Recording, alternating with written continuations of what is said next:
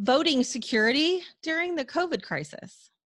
I'm Tanya Hall, and joining me is Dr. David Dill, Professor Emeritus of Computer Science at Stanford University and founder of Verified Voting. Welcome, Dr. Dill.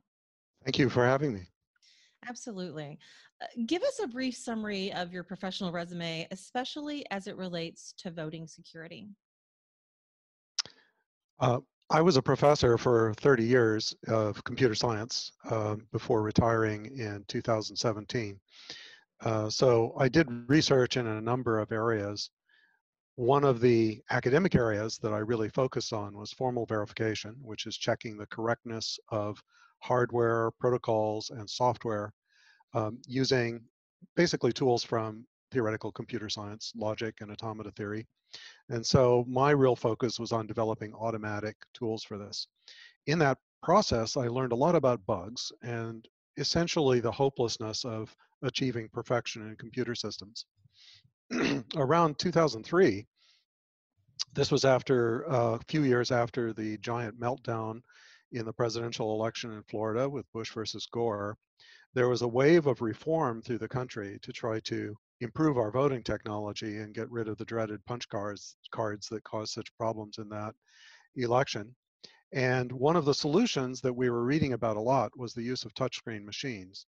So for some reason, in late 2002, early 2003, I started learning about touchscreen machines. There was a certain amount of concern from people on the internet about why should we be able to trust these machines? And I thought about that as a computer scientist, and I couldn't come up with a reason why they were trustworthy. Essentially, you're relying on, you have to trust the software on the machine and the hardware and everything else. And given my background in trying to make those things correct and secure, I felt like you couldn't make them sufficiently correct and sufficiently secure to be able to count on them in an election when people want to know that their vote was properly counted and that whoever won the election truly won. So I started, there were other people who had done this, but the basic solution that people had come up with was just use paper ballots. That the idea of having an electronic machine with an electronic ballot box was fundamentally flawed because unlike a traditional election with paper ballots, um, the voter could not confirm that the vote they cast was the one that was actually being recorded.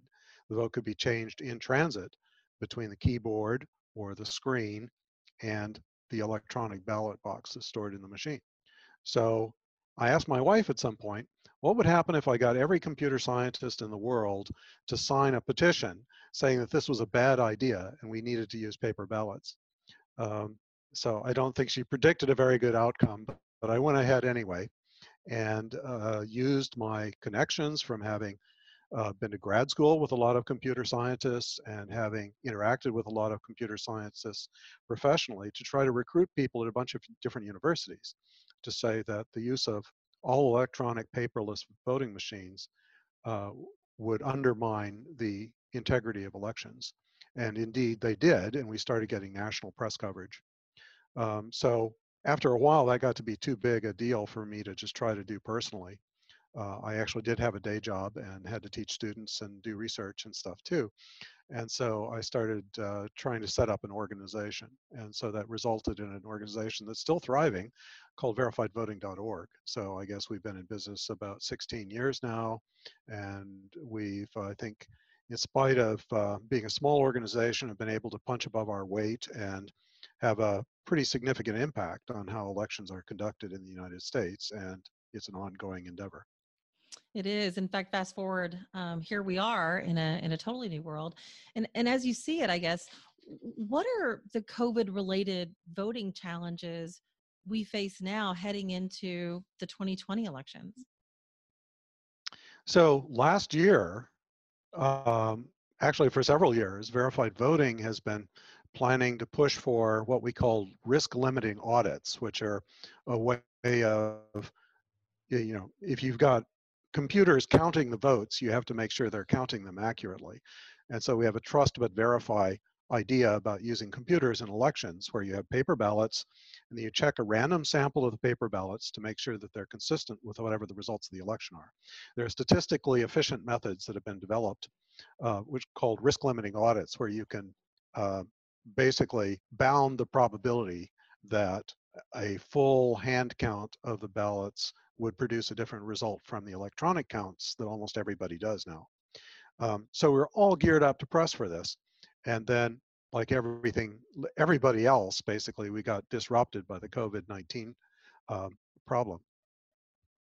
So the obvious issue there is it's not really reasonable to have a social distancing policy and then demand that if people want to be represented, they have to show up at a polling place where they can infect other people and be infected. And in fact, people who are vulnerable or high risk populations would be, have the really bad choice of, well, do I participate in the selection of our leaders at the risk of my life, or do I stay home and socially distance and watch the election happen from afar? Doesn't seem very American to me. So I live in California, where vote by mail is a very routine thing. And in fact, in many places, vote by mail, the majority of votes come in by mail. In Washington State and Oregon, it's basically all vote by mail. So we're comfortable with that in the West Coast. But in a lot of other states in the United States, it's absentee voting, and you have to have a reason. You have to sign an affidavit, and sometimes the procedures are a bit onerous for being able to vote that way. So I think we as a country have to get together and say we have to make the best of this bad situation with COVID-19, give people their right to vote. And in this case, that means the right to vote while staying healthy and maybe not violating whatever the local rules are about social distancing. The only real solution is vote by mail. So I think a lot of the rest of the country has to emulate what the Western states have done and make it much easier for voters to vote by mail. That's not an easy thing, right? It's a significant logistical challenge to change how you run your elections and to get all these ballots out and figure out how to count large numbers of ballots. There are issues with printing ballots because sometimes there are exacting regulations about how that needs to be done. There are still some primaries, and I think we just have to do the best we can with that. If you got a primary in June, it's very hard to change the way you're going to run the election. So, we do the best we can. What I'm really worried about is the November election. So we don't know how big a deal COVID-19 is going to be at that time, but it might be a very big deal. And so I think the only responsible option is to plan ahead for extensive vote by mail in November and get started on it right now, because for a jurisdiction that is not heavily vote by mail right now, it's going to require a lot of preparation. Data from the U.S. Election Assistance Commission and the Election Administration and voting surveys for both 2016 and 2018 elections show that over 16 million ballots sent to registered voters by mail went missing. Isn't vote by mail just as hackable as maybe online or touchscreen? I think not. In places, I don't know why those ballots went missing. If people chose not to vote, then that's their right as well. As in the United States, we don't have mandatory voting. I don't believe that those were voted ballots that went missing, right? So if we had millions of ballots with votes on them actually disappearing, that would be a serious problem, but I don't think we have that problem. The idea that there's fraud on paper ballots has been vastly overstated. So claims are made repeatedly that there's some large number, that elections have been stolen, or that there's some large number of people voting who shouldn't be voting or whatever. And the interesting thing about that is that lots of noise is made, but when it comes time to actually prosecute people and prove that it happened, it almost never amounts to anything. If it's in the polling places, I don't know that there's ever been a case of more than like 2 fraudulent votes actually being proven. And that's often by district attorneys who would be motivated to prosecute because they're working, essentially the political leadership is claiming that there's extensive fraud. So if you've got a justice system run by somebody who's claiming there's massive amounts of fraud, and they don't choose to investigate, or they don't choose to prosecute after investigating, that indicates to me that there's not massive fraud. Now, vote by mail, I will admit, is a little dicier than voting in polling places, because you're voting over a longer period of time. The voters are not physically present, so you don't have poll workers watching them. You're voting over a more extensive period of time, so your ballots could, there might be a longer window where somebody could interfere with the ballots.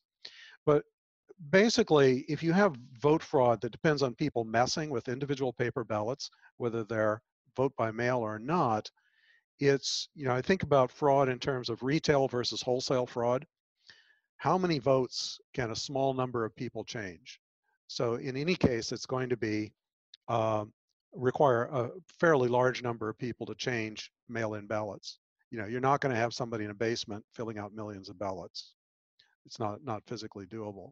Now, if you compare that with online voting, there are people now who are saying we ought to have some sort of remote electronic voting. And there it's totally a possibility for wholesale fraud because of the software, right? So whether it's somebody who's managed to hack a zillion cell phones or laptops, and we know that there are giant botnets of malicious software on laptops out there right now, um, or whether it's actually the manufacturer of the program, or a rogue programmer at the company, or just a security flaw in the software that allows um, possibly millions of ballots to be changed. It's just incredibly vulnerable. And in fact, there's no technical way of dealing with this. It's not a matter of we just have to be more careful when we write the software, which, by the way, nobody ever is in the voting area. Uh, but it's not a matter of just being more careful, because it's actually just not doable. So even, say, Apple, like iPhones, have had tremendous vulnerabilities where basically people externally can own the phone, and of course the people who write the software uh, can make it behave maliciously, and there's nobody to stop them. So I think that online voting is uh, the absolute wrong way to respond to the COVID-19 crisis, or for that matter, to deal with voting in general, because we basically won't be able to trust the outcome of an election that's conducted that way. Dr. David Dill, Professor Emeritus of Computer Science at Stanford University and founder of Verified Voting. Thanks for giving us some insight into how we're going to deal with this coming up to the November election. If somebody wants to connect with you, David, what's the best way they can do that? Send me email. I'm davidldill@gmail.com. Be sure to put in the initial, the middle initial L, because David Dill is actually a fairly common name, and I once got an irate message from somebody who complained about getting too much email that was intended for me, something I wasn't happy about either. I'd also urge people, if they want to find out more, to go to the website verifiedvoting.org, and in particular, just recently, that organization released guidelines for how to do secure vote by mail in the COVID era of COVID-19. Thanks again for joining us. And you can find more of my interviews right here, or go to tanyahall.net. Thanks for watching.